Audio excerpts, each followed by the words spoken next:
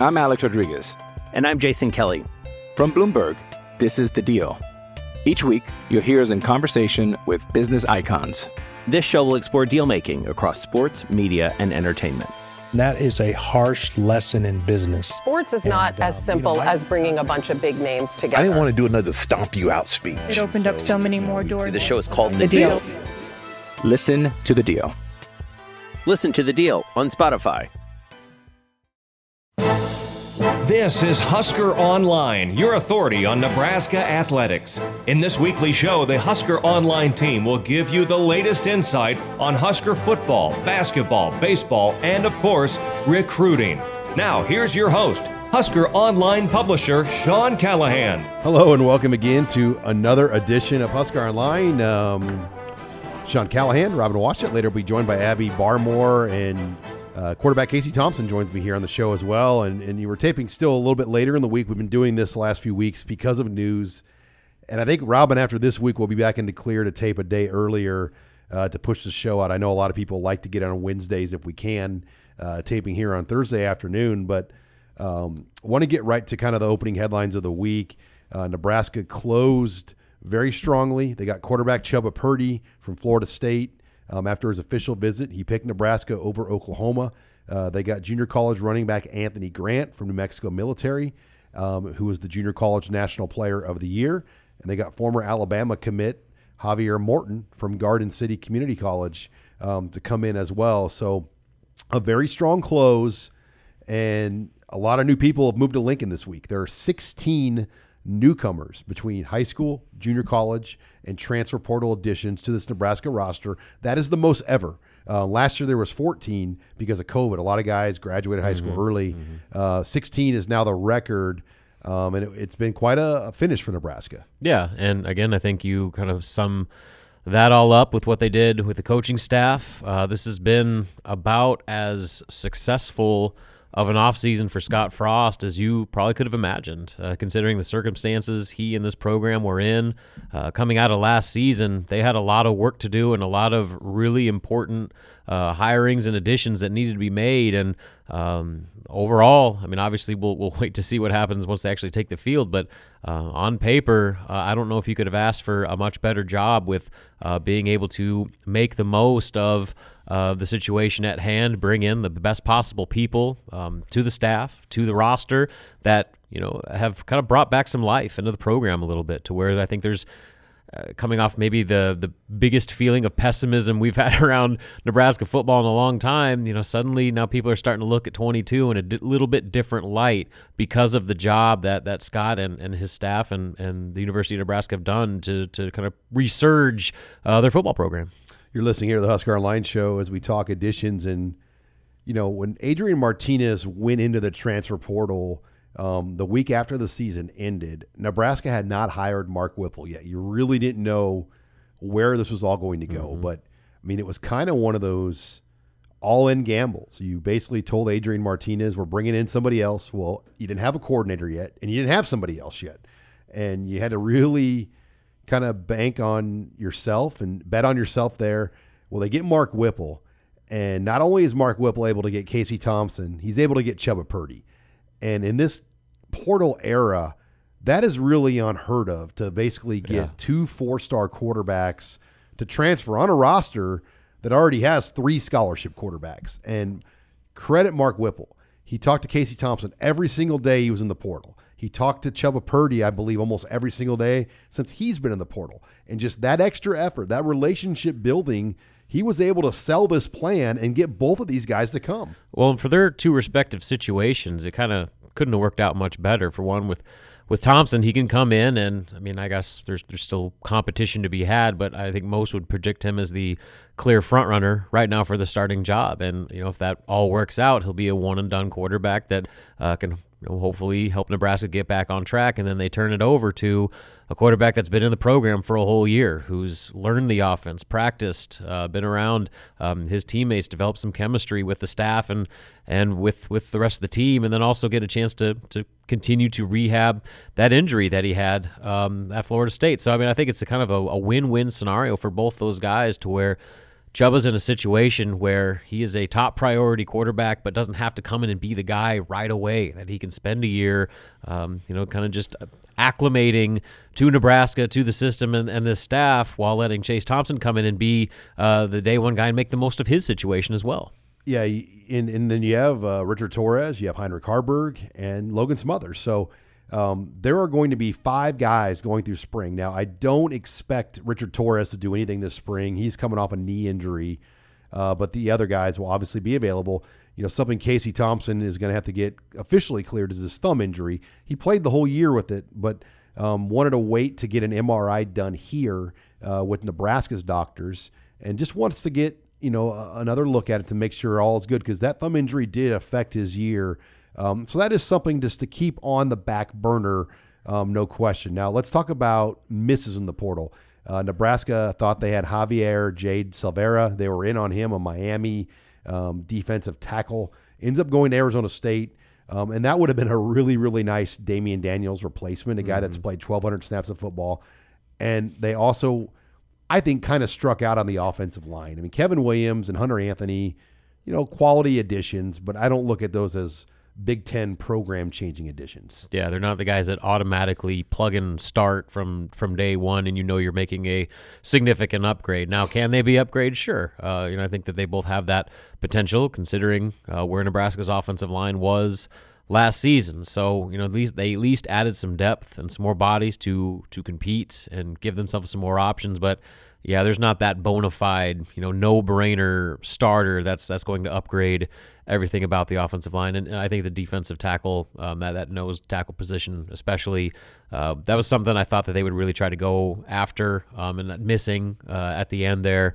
I think that was a big blow, because that really would have put the exclamation point on this transfer portal class in terms of upgrading pretty much every position of need you could look at on the roster. They would have done it had they been able to address the offensive line better and maybe got another nose tackle addition. As it sits today, Nebraska has added a large group of players, 16 on campus now. So things are moving, and we've got a handle on this roster now going into the spring. And I wanted to bring in Abby Barmore as Nebraska volleyball coach John Cook. Abby got some very good news, at least the first step of some good news to come. Kayla Caffey coming back for her 7th year of eligibility, potentially. What do you know on this? What are your thoughts on what this potentially means for the 2022 Nebraska volleyball team? Well, first of all, this is a big deal for Nebraska. They had Lauren Stivrins, who graduated after her 6th year, and then they had Callie Schwarzenbach, who's also a middle. She transferred out. So Kayla is by far the most experienced person. She will be their number one person, hopefully, if this waiver gets granted. She transferred from Missouri, but her freshman year she didn't play. And then in 2018, she had like a medical hardship. So she's only played 4 seasons technically, 2 at Nebraska. So she's applying for her 5th. There's a lot of players that played in their 5th year last year because of COVID, as we know. So Nebraska also they have 2 freshman middles coming in. And then they have a player from Superior, Nebraska, who she has played in 11 games in her 2 years at Nebraska, so she doesn't really have any experience at all. So it's really important for Caffey to come back, because she is going to lead this group if this waiver is granted. And then potentially, the Riley Gray, another middle, she announced that she is medically retiring today. Wow. On Thursday. Yeah, so then Nebraska can potentially pick up a transfer, which would be big for them, especially because they don't have much experience at all. And I would think they could get, with just everything here, and I know you can't use NIL like as part of the transfer recruiting process, but I think it can at least, word can get out to a transfer like these are the NIL opportunities at a place like Nebraska, and that to me would play a big factor. Mm-hmm. I know a lot of people have their eye on Caitlin Horde. She played at Penn State. She was a middle blocker, and she's in the transfer portal right now.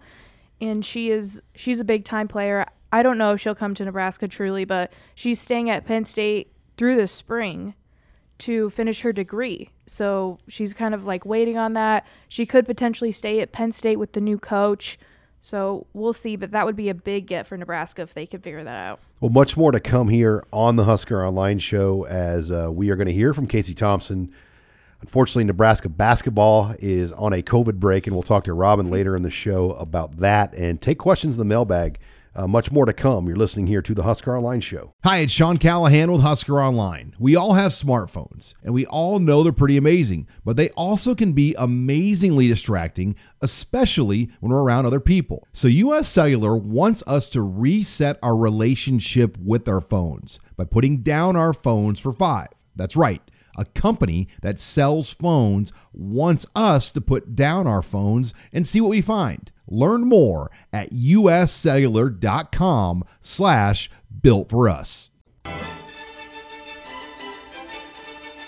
This is HuskerOnline.com, your authority on Nebraska athletics. And welcome back here to the Husker Online show. Sean Callahan, Robin Washett. I want to talk about some Memorial Stadium improvements in the survey with Robin. But before we get to that, this segment of the show is brought to you by Tanner's Sports Bar and Grill, 30th and Yankee Hill Road, Robin. I was in at Tanner's on Saturday. So actually saw Jake Sorensen, proud host of one of our affiliates, 93.7 The Ticket in Lincoln, in there watching some NFL football. My wife and I just stopped in there to catch the secretly, we were actually waiting for our kids to fall asleep so we can get home because we went to dinner so early. But played some Keno, watched some of the night game on Saturday night, and it's another doubleheader on Saturday and a doubleheader on Sunday with NFL football. So you want to get into Tanner's Sports Bar and Grill, 30th and Yankee Hill. Great wings, cold drinks, Keno. It is your spot to go to watch all the NFL playoff action and all the basketball that's going on right now. Unfortunately, not Nebraska basketball this weekend, but plenty of other college basketball action. But Robin, a survey went out to 200,000 people. I got one, obviously, because anybody that's basically been a ticket holder in Nebraska received these surveys.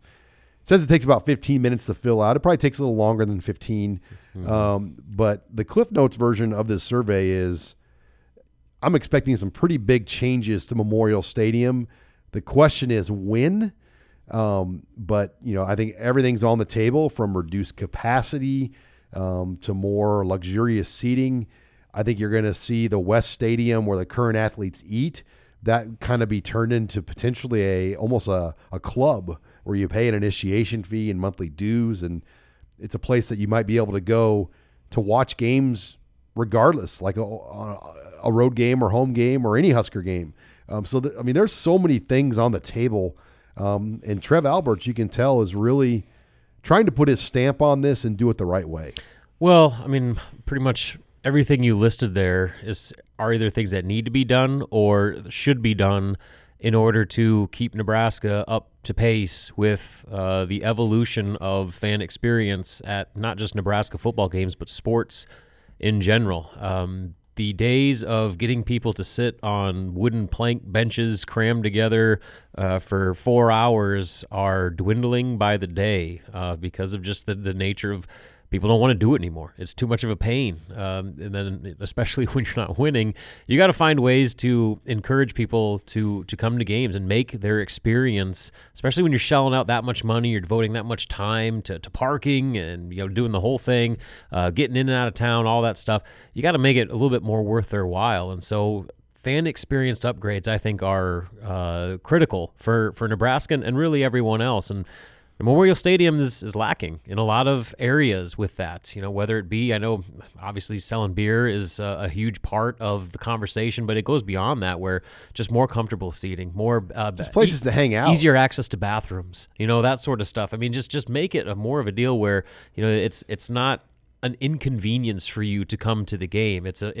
experience that you enjoy. Yeah, and I'll tell you, my eyes, Robin, were really opened. I went to a couple of San Francisco 49ers games. Those pro stadiums are insane. With our good friend Scott, and he's a huge Niners fan. And, the first game we had tickets, we were able, there was like a restaurant, and it came with, he won some sort of deal with his credit card points. And, it came with access to a restaurant that had top shelf, everything, all you can eat, all you can drink food, like seafood, crab, everything.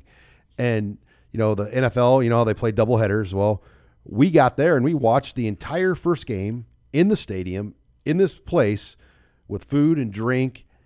And then we went up to our seats and watched the game we were there for. I mean, it just was an experience, And the other game that we went to, there were special sections I noticed on the 50-yard line. If you were in this one section, it was like the platinum section or, something like that. And you were able to go downstairs and you had your own private bar and food for the entire game. Mm-hmm. And you could watch the earlier games in that bar, or you could even, after the game was over, when the Niners went to the Super Bowl, they had champagne in there. I mean, they really made an experience. And I'm saying to myself, man, this sure beats twist off Diet Pepsis and box pizza on a bench seat. Yeah. And so, I mean, it's a little unfair to compare the pro stadium experience to college, but I mean, just look around the Big Ten right now. I mean, the upgrades we've seen at some of these other stadiums where, just the variety of concessions that you have in the concourses and, the ability to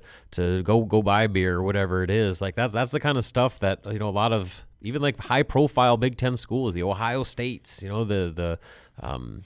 Michigan States, all those are kind of taking that step to where they're trying to find new ways to draw fans to games. Because like I said, it's not just a matter of Nebraska football not winning enough. It's a matter of, them keeping pace with everybody else and just the kind of societal change that we have where there's just asking too much, I think, of fans to continue to go through that game day experience without adding a little more amenities and perks to the process. One of the questions I got a kick out of is, what 3 things would you like to have served in the stadium that aren't now? And it was like barbecue, tacos, Philly steak sandwiches. I think they're trying to up the amenities. Yes. And that's, again, like you go and walking through any of those other, there's like fast food stations and stuff like that, or like a, like at Michigan State. Yeah, like I had chickens and all that sort of stuff. I had like a pita bowl. I walked around the concourse at Michigan State and I found like, oh, this is a unique stand. I'm going to go to this one. Like Iowa has a local burrito chain that you can go and like get a Chipotle style burrito that, I think those are the things that everybody else is already doing. And Nebraska needs to go beyond just having, Runza's and Val's Pizza. As much as people enjoy that, you got to have more options. And the other thing that's interesting is seat donations.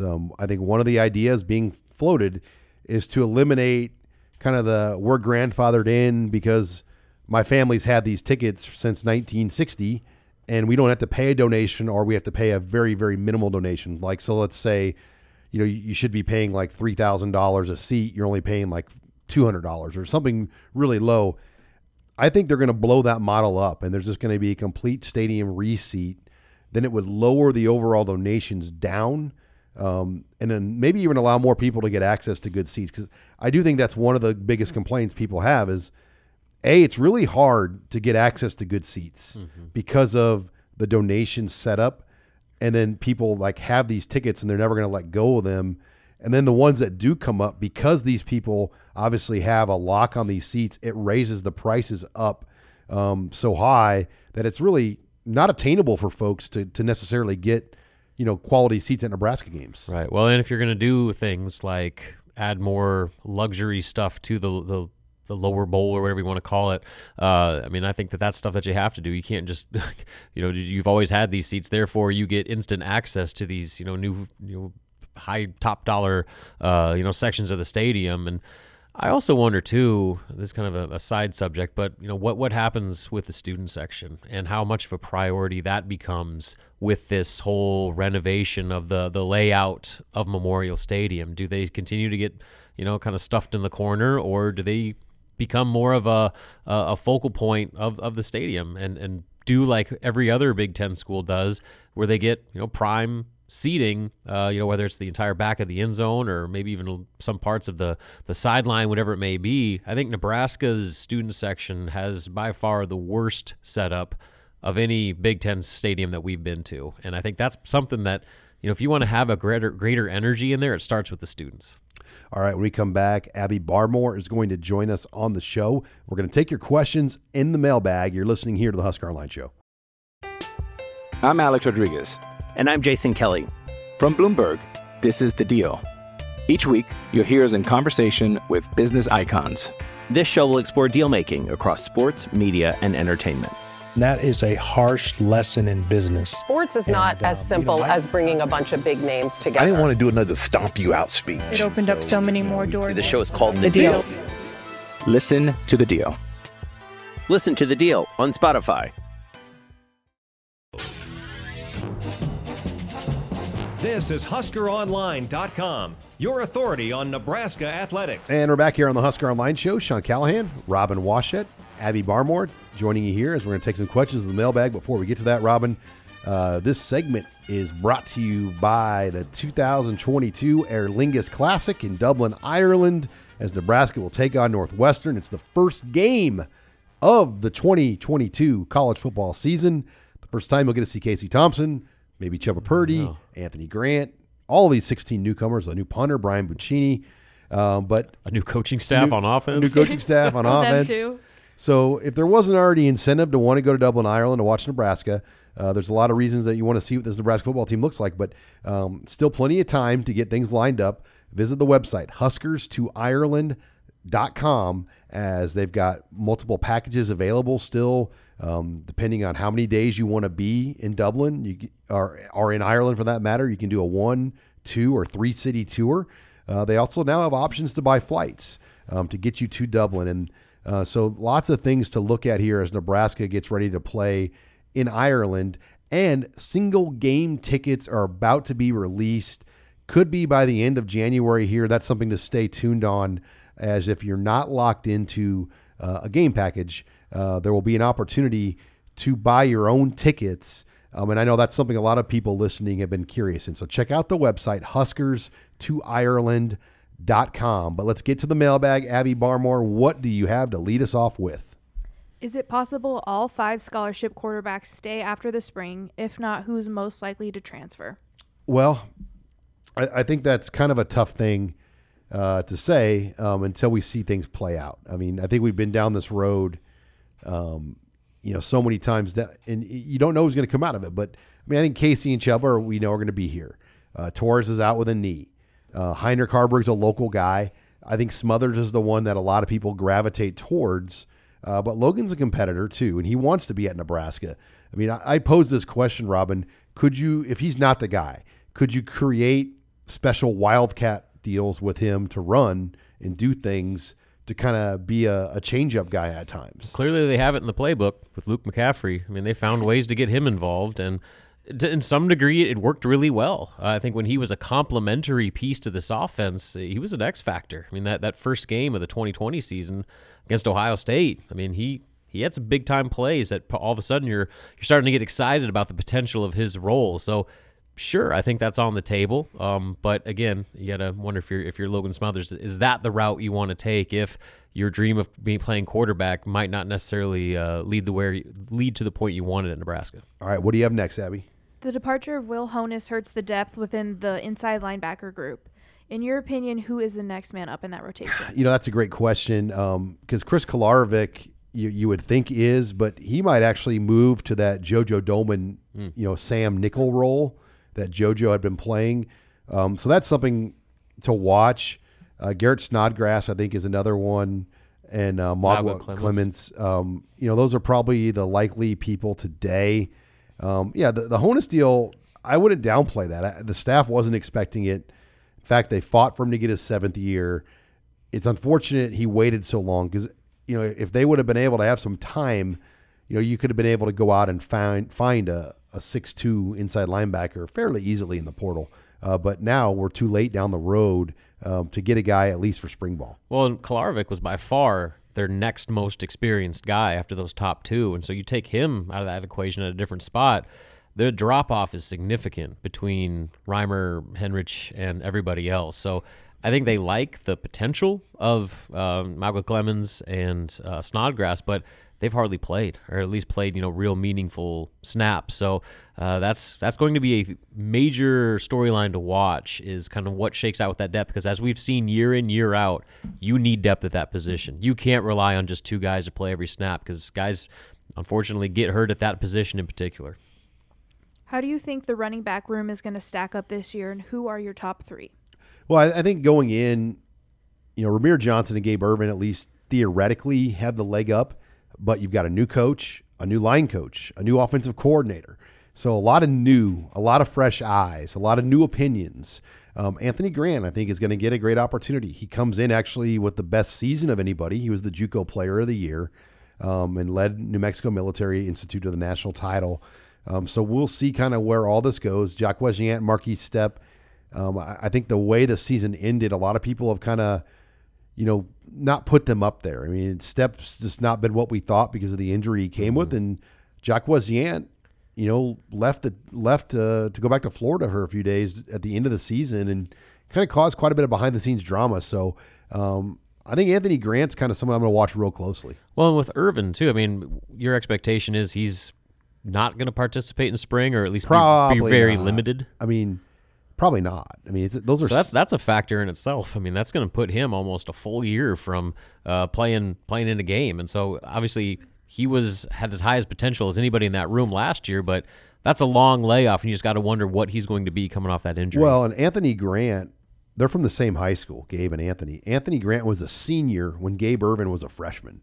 So quite a bit of difference in age when you compare the two guys. They might have fell into something pretty significant with Anthony Grant. At this point, do you think adding a quality defensive lineman is more important than adding an offensive lineman? No. I think they probably still would like to get a starting offensive lineman type body if they could. And they might have to wait now till May or June. Yeah. And that's the one thing you got to keep in mind is just because they're not here from the spring doesn't mean they can't make additions on that front. So the transfer portal, I'm sure, is going to get a whole new batch of talent infused with it after spring ball, after the depth charts are kind of a little bit more cleared up. And so that is still very much on the table. And yeah, I think that they could still stand to upgrade just the overall talent of that offensive line, just given how bad they were a year ago. Taking your questions here in the mailbag. Got time for about two more with Abby. What do you have, Abby? Any updates on Javen Wright, and are you expecting him to be able to play this spring? And who is behind Isaac Gifford if he's not up? Well, Javen Wright, left with a personal medical deal last year. Scary deal. And it's really hard to say where that's all going to go and what his availability will be. Buddha, as they call him, is a tough kid, been through a lot. Isaac Gifford, I think Chris Kolarvik's name's been mentioned as somebody in that role. Some of the newcomers, could potentially be in that nickel role as well. I think there's a lot of flexibility. I think what we got to realize is you're not going to replace JoJo Domann. I mean, I don't know if there's a lot of... I don't think there's one guy that can do what he did. No, I mean, to find JoJo Domann... You're probably just going to have a nickel back. Yeah, like that was... And an outside linebacker. You're not going to have the guy that can do everything. I mean, Nebraska didn't even know they had JoJo Domann. It just kind of had to happen the way it did. And, he earned what he got and kind of made that role what it is. Yeah, so the idea that there's going to be just the next JoJo... I don't think that's the way of thinking you need to go about it. I think you're going to have your nickels that are going to sub in for obvious passing downs. Then you're going to have your Kolarvik types that are going to be your more traditional early down outside linebackers that can still give you something in coverage. All right, final question. What is your favorite Zach Taylor story? Oh, boy.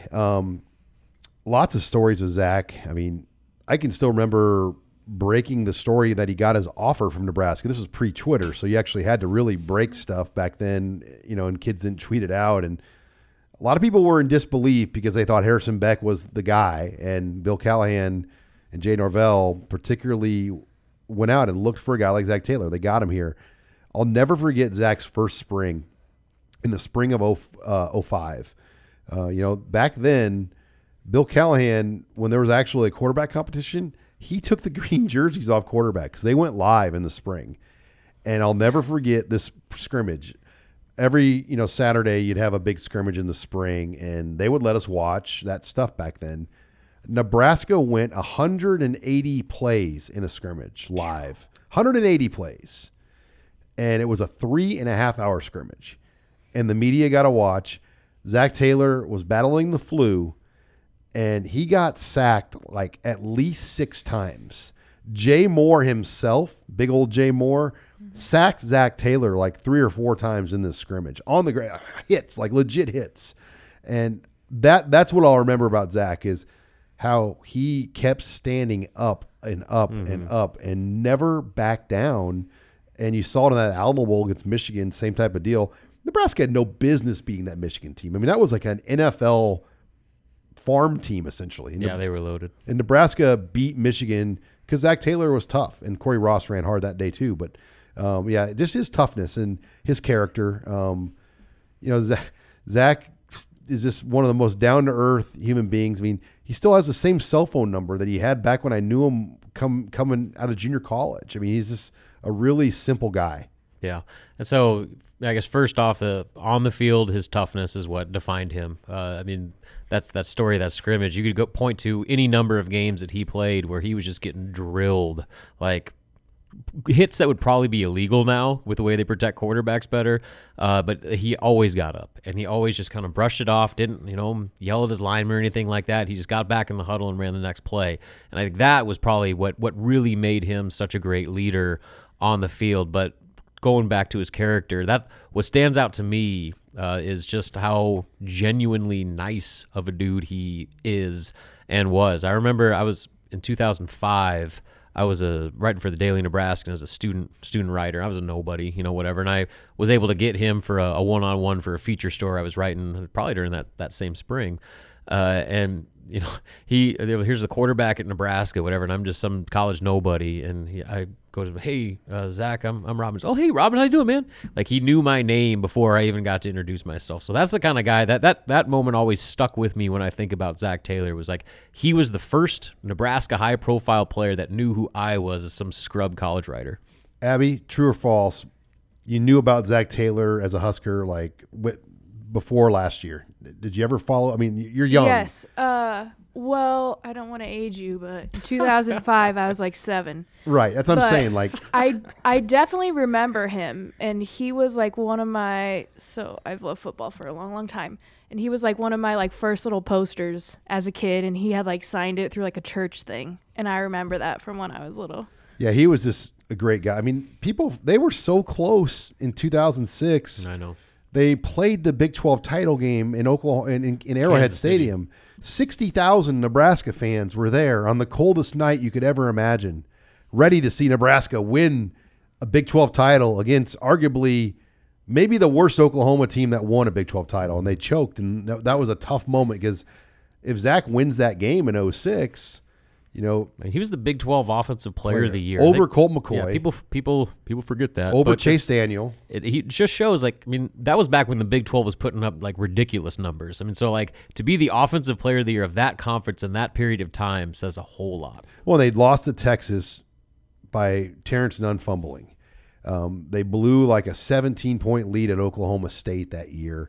USC was like legitimately the team that beat him, obviously, on that schedule when he was quarterbacking Nebraska. And you could argue that Cotton Bowl, they were up 14-3 in Auburn and ended up losing 17-14. So his career was so close to like really being a breakthrough career, and it just didn't happen. But we can talk old school stuff all day, every day, Robin, but we've got to get back. Casey Thompson's going to join me next. You're listening here to the Husker Online Show. You're a podcast listener, and this is a podcast ad. Reach great listeners like yourself with podcast advertising from Libsyn Ads. Choose from hundreds of top podcasts offering host endorsements, or run a reproduced ad like this one across thousands of shows to reach your target audience with Libsyn Ads. Go to libsynads.com now. That's LIBSYN ads.com. You're listening to the Husker Online Show, your authority on Nebraska athletics. And welcome back here to the Husker Online Show. Sean Callahan, as I teased earlier, had a chance to have the first interview with Nebraska quarterback transfer Casey Thompson earlier this week. If you weren't able to hear or see the entire interview on our YouTube channel or other social channels, we've got the full interview downloaded now on our podcast channel, as well as right now we're going to share just a piece of that interview here. Here's more with me and Casey Thompson. First of all, Casey, welcome to Nebraska. I know you just got here. You just got moved in. Was it yesterday? Yes, sir. I just got here. Yesterday was my first full day, and today was my second. So I've been running around doing testing meetings with football and academics. So I just came from there and just got seated. So, but yeah, it's fun to be in Nebraska, and like I said, I'm excited for the opportunity. Well, yeah, let's get into the process for you, because this today was probably the first time you've got to meet a lot of people in person. You had to come up here and kind of do your own drive around tour of Lincoln, and then you committed to Nebraska. You've obviously talked to the coaches, but what was the process like for you to become a commit to Nebraska, and then obviously getting to see people and meet people today for the first time? The process for me, it started right after the season ended. So week 12, we played around Thanksgiving, and then I took about 2 weeks to, kind of reflect on the season and evaluate some film. And then I kind of had a list of schools that I put together, and Nebraska being one of them. And then once I saw that Adrian Martinez, confirmed that he was transferring out, and I figured that Nebraska would be an option that would be on the table. So I decided to put my name in the portal and basically see what was out there. And I've talked to Nebraska every day since then. I entered on December 16th, right after signing day, of course. And Nebraska and I have talked pretty much every day through the whole process. I've talked to Coach Frost, and I've talked to Mark Whipple. And really, I think Mark Whipple and his passing game, his offense, and his experience, what he did with Kenny Pickett at Pitt, and he's worked with Ben Roethlisberger, so he has some pro pass concepts. And then Scott Frost has a great run game, and I like his offense as well. And I've had familiarity with Scott Frost. He recruited me back at UCF, and I actually followed him when I was a kid. I was a huge fan of his offense from Oregon, so that's kind of what led to my decision, and then obviously the quarterback situation. Yeah, and you grew up the son of an Oklahoma Sooner. You were the starting quarterback at Texas. Do you have any idea what that means in Nebraska? Because before Nebraska joined the Big Ten, obviously those were the two rivals of Nebraska, Oklahoma and Texas, and you're coming now into Lincoln as a Husker. Yeah, I mean, it's a lot of people have actually messaged me and asked me about, why. I bet you Casey Thompson's dad, Charles, is throwing a fit right now with Casey picking Oklahoma's rival schools, Texas and Nebraska. But honestly, it's these are situations, and it's a situation that fell on my lap, and it was almost too good to turn down. And so, sometimes you don't know where life will take you, and I'm just blessed and fortunate to be in a position. And I think that you just have to really look at it from a business and opportunity perspective, instead of just the logos, and say, hey, growing up as a kid, if someone told me you're going to grow up in Oklahoma City and you're going to play for Texas and Nebraska, I would have been like, you're crazy. But here we are, and I'm excited. Well, let's talk about Mark Whipple, because it feels like he played a big factor in this for you. What did you like about Mark Whipple? What really intrigued you about his offense as you started to study, really particularly what he's done over his career, but even this past year at Pittsburgh, where they won the ACC? I actually didn't know a whole lot about him until I started to do a lot of my film study. But I watched Kenny Pickett over the last 2 seasons, obviously not knowing who Mark Whipple was or what he was about. And then once his name started to emerge, I started to watch their film and their pass attempts. And this past season, 2021, he was top 3 quarterback in the country, and Mark Whipple had a top 3 offense. At Pitt, they had Kenny Pickett was in the Heisman race. They also had Addison, the wide receiver, won the Biletnikoff Awards. And so it's an offense that spreads the ball around. And for me, I was very interested because they threw the ball, up to 55 to 60 times in one game. And then the least amount of pass attempts that they had was 28. And so 28 to 60 pass attempts as a quarterback is obviously that's amazing. And so that's what attracted me to Mark Whipple. And then just doing my research on him and kind of talking to him, he's all about football. He's real old school, and he's really to the point, and I definitely appreciate that about him. So we're talking with new Nebraska quarterback recruit Casey Thompson from Texas, came from the transfer portal, has 2 years of eligibility. This interview is brought to you by Sandhills Global and powered by ABM. If you have equipment to sell it at auctiontime.com.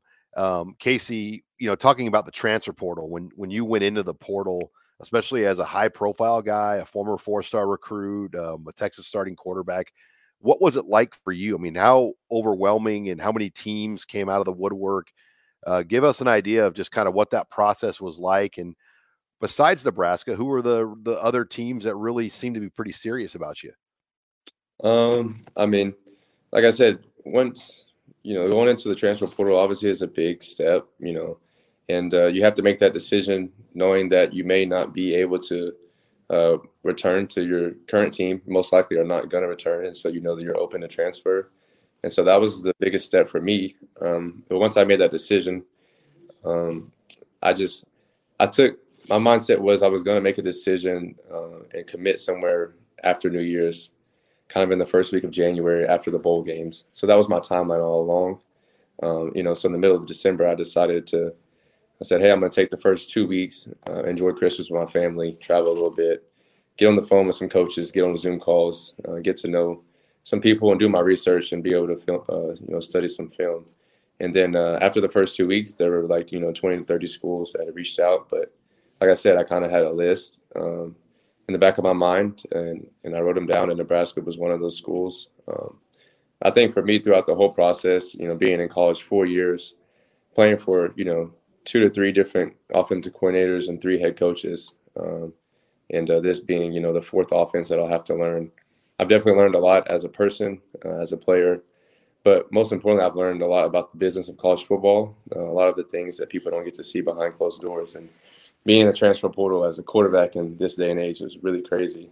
Just talking to some of the quarterbacks around the country, like Spencer Rattler, Caleb Williams. I talked to Dylan Gabriel. I called Adrian Martinez. These are quarterbacks that I've picked up the phone and talked to myself, and kind of just hearing what the coaches are all telling us is sometimes it matches up and sometimes it doesn't, but there's a lot of stuff that people don't know that goes on behind closed doors. And just to keep the integrity and be professional about it, I try not to, say too much about what goes on in these programs, but it's been a lot. So you've actually talked to Adrian Martinez even? Yeah, I called him as soon as I went in the portal, and then I called him. It's not hard. I contacted someone who I knew that went to Nebraska, a student, and I said, what's Adrian's number? And they said, why? And I was like, we have to talk about football. And then sometimes I'll just go on Instagram and contact one of these players. Usually I have a prior relationship with a lot of quarterbacks around the country, whether that be college or NFL. But for Adrian, I had not talked to him in a few years. We're in the same grad class coming out of high school, so I kind of knew who he was from the camp circuit. But yeah, I just reached out to a student at Nebraska and said, what's Adrian's number? And then I texted him, and he called me, and we talked for a long time. And I talked to people who also went to Nebraska as well in the past. So do you guys kind of say, okay, where are you going? Where are you going? Like, this is what I'm like, you guys have to, because it is strategy. You got to find the right fit. And there was a pretty good pool of guys this year. Yeah. And I would say most people are respectful, but not everybody's your friend. So you have to be careful about, hey, where are you going? I'm thinking about going to these schools. What are they you can't always ask that. I just simply said, hey, good luck. And I told them that I was interested in Nebraska. And I said, I've asked every player that has played here in the last few years, I say, what do you like about Nebraska and what do you not like? What did you like about the coaching staff? What do you not like about the state? What do you not like about the campus? What do you like about it? What are the pros and cons? Because I don't know. And Adrian told me, he said it's a good school, really good fan base. He said it was just time for him to move on. He needed a fresh start. And then he said that's all it was for him, but he had nothing bad to say about Nebraska. And then I picked up the phone and called a few of my other friends who played here as well, just to make sure, everything was good and it matches up with what the coaches are telling me. And then I knew that Adrian also was a grad student like me, so I actually asked him about, some of the courses that he took at Nebraska because I'm interested in getting my MBA, Master's of Business. And that's actually what I've been doing all day today. I've been sitting down with the academic staff trying to figure out if I want to get into a Master's of Business or like a Master's of Science, because my credit hours from UT, some of them transfer over to Nebraska and some don't. So I've been kind of dealing with that all day. And speaking of former Huskers, you played for Tim Beck at Texas. I believe he was involved in recruiting you with Tom Herman. Did you talk to Tim Beck at all or anything about Nebraska since he was here for 7 years? Yes. When I first entered the portal, I basically, schools were calling me and texting me because I put my phone number down as a contact information. Next time I'll just probably put my email. But coaches were contacting me and once Nebraska reached out, I called Coach Beck because Tim Beck was here for, 5 to 10 years in the 2000s. And he coached here, and we talked about Nebraska for hours on the phone during my process of trying to pick a school. And then last week, 2 weeks ago, once I committed, he called me and was telling me, here's where you need to eat. Here are the coaches. Just telling me everything about Nebraska, people that I needed to get acquainted with and the places I needed to eat. And so he really liked it. I've heard a lot about Nebraska over the years from my dad, obviously, him playing against Nebraska in the OU versus Nebraska rivalry. He played in the game of the century, 1987, number 1 versus number 2 team. So my dad's told me a lot about Nebraska, and he has players that were friends that were former players here. And my dad actually is very close with Mickey Joseph, the wide receivers coach here in Nebraska, who also played quarterback at Nebraska in the 90s. And so that's kind of where this all came about. And thanks again to Casey Thompson for joining me this week as I had a chance to talk with him. We'll close the show with some basketball talk with Robin Washut next. You're listening here to the Husker Online Show. You're listening to HuskerOnline.com, your authority on Nebraska athletics. Final segment here of the Husker Online Show. Sean Callahan, Robin Washut. As we talked at the top of the show, Robin, 2020 is back, it feels like. I guess 2021, because that was when the Nebraska basketball team had their issues with COVID. Well, here we are in 2022. Kind of the same deal. Nebraska not going to play Saturday with COVID issues in their program, and they play again Tuesday. Is that right? Yeah, they're right now scheduled to play at home against Wisconsin for a 8 o'clock tip on Tuesday, the 25th. So, yeah, it will be interesting to see kind of what comes out of this. I mean, from what you've seen, Robin, when teams have been on COVID shutdowns, is it usually 2 games? I mean, what's kind of the norm? It depends on how the schedule's lined up. And like when Ohio State went through it, it was their non-con slate, so there was a lot more flexibility there where they could just... You're a podcast listener, and this is a podcast ad. Reach great listeners like yourself with podcast advertising from Libsyn Ads. Choose from hundreds of top podcasts offering host endorsements, or run a reproduced ad like this one across thousands of shows to reach your target audience with Libsyn Ads. Go to libsynads.com now. That's LIBSYN ads.com. Slap some games together and just kind of figure it out. It's different with Big Ten, because you're obligated to play those 20 league games, and it's just a matter of where they can fit it on your schedule and how many games you're ultimately going to miss. For Nebraska to be under that 7 available player threshold that the Big Ten kind of set, that says that this is a pretty widespread deal going through the program right now. It's just a matter of how long it's going to take these guys to not only test positive, but also get over whatever potential symptoms they might have to be ready to play a full Big Ten basketball game again. So I would definitely keep an eye on that Wisconsin game. That is a fairly short turnaround for as many positives as Nebraska's dealing with right now that, it would not surprise me if that game also isn't moved to a later date later this season. Well, and you kind of put the numbers in perspective. I mean, I just think it was Wednesday. Lancaster County had 1,000 confirmed positives alone. And it's going all through Nebraska's athletic department, through the university, and obviously through the county that, just think about that. The positive numbers are insane. 1,000 confirmed positives, and that's 1 out of 300 people, when there's 300,000 people in the county of Lancaster. So, it's everywhere right now, and I think the hope is that we're going to suffer through our week or two here, and hopefully this will start to really get behind us, because it's not like you can once you get it, I don't think you're going to get it again. So hopefully everyone that's getting it is going to be able to push forward through this, and we'll never have to go through this again. Yeah, and again, this is not a Nebraska problem; it's a world problem. World problem, let alone sports. So, like I said, the team that just got postponed for this game, Ohio State, they just went through this, and when they actually played Nebraska in Lincoln on January 2nd, that was their first game since December 15th. So they almost went 2 full weeks without playing a game because of their COVID shutdown. So, again, it's one of those deals where at least they've made it a little bit more easier to reschedule these games. But, I mean, you look at now, at this point in the schedule, there are very few extended breaks or extended gaps in Nebraska's schedule. So, I mean, you're potentially looking at them, having to play back-to-back road games. I think there's a window between their road game at Penn State and then their regular season finale at Wisconsin, February 28th to March 6th, that I would not surprise me if they have to go on the road again and have 3 straight road games sandwiched in that week just to try to make one of these up. Something that we don't know, Robin, if it is a home game, obviously they try to make it up, but I assume the school then has to reimburse the season ticket holders for the game that didn't get to happen. Yeah, I know with some games they say hold on to your tickets. I know with some of the women shut down, but then again, that was a non-conference place, so it's a little different. So it wouldn't surprise me if maybe they just say if you had tickets to this game and you want to go when it's eventually made up, just those tickets will be good for that.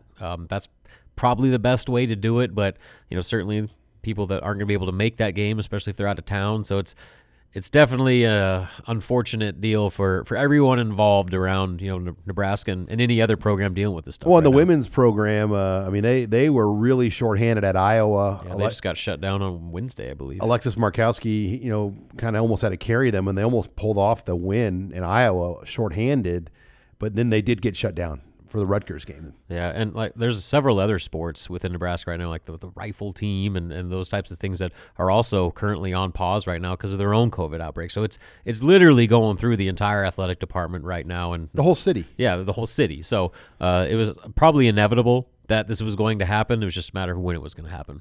Well, Robin, let's briefly hit on just kind of what we saw the last week. Indiana game, 5:00 game on Martin Luther King Day. It was there were moments where it just looked like it was working, but once again Nebraska just kind of was one 50-50 ball short there, or one stop short, or one jumper short of kind of pulling this thing out. Yeah, I mean, just add it to the list of games that when it came down to the biggest moments, Nebraska couldn't make the biggest plays, and I guess it's encouraging that they're still playing that amount of winning minutes against a superior opponent, and they had a chance in the final minutes to pull that one out. But again, it just comes down to other teams in the Big Ten have veteran guys that have won. In Nebraska right now, they have older guys, but they haven't won a lot, and they certainly haven't won together. So I think that's probably the biggest thing right now is Nebraska's ability to not only have guys that are capable of stepping up in those moments, but capable of doing it together as a team and working with each other to grind through those critical points in games that ultimately define wins and losses. So the return of Trey McGowens was a really big deal in that regard. When you talk about those 50-50 plays, those winning plays that don't always show up in the box score, whether it's diving for loose balls or pestering the other team's best player on the perimeter, those are the types of things that Trey immediately brought to the table. And as he continues to reacclimate himself physically, gets his legs back under him, his lungs back to where they were before the injury, he's going to be a huge part in any chance Nebraska has at finishing this season with some positive momentum. Well, yeah, there's going to be a lot to follow here as Nebraska, unknown when they'll return back to the court. As we know here on Thursday, though, they're not playing this weekend. And their game Tuesday, right, Robin? It's Tuesday? Tuesday. A home game. Against Wisconsin at 8 o'clock. That, again, I would keep an eye on that one. That one might not be on the schedule for much longer. And they'd probably make that call by Sunday? You would think, but again, we've seen games canceled an hour before tip-off, so we'll see. All right. Well, much to follow as lots more interviews, exclusive content interviews that we'll have on Husker Online with different players. Robin will keep you up to date on basketball. Abby's on top of the volleyball news. Make sure you log on to HuskerOnline.com. Thanks again for joining us this week on Husker Online, your authority on Nebraska athletics.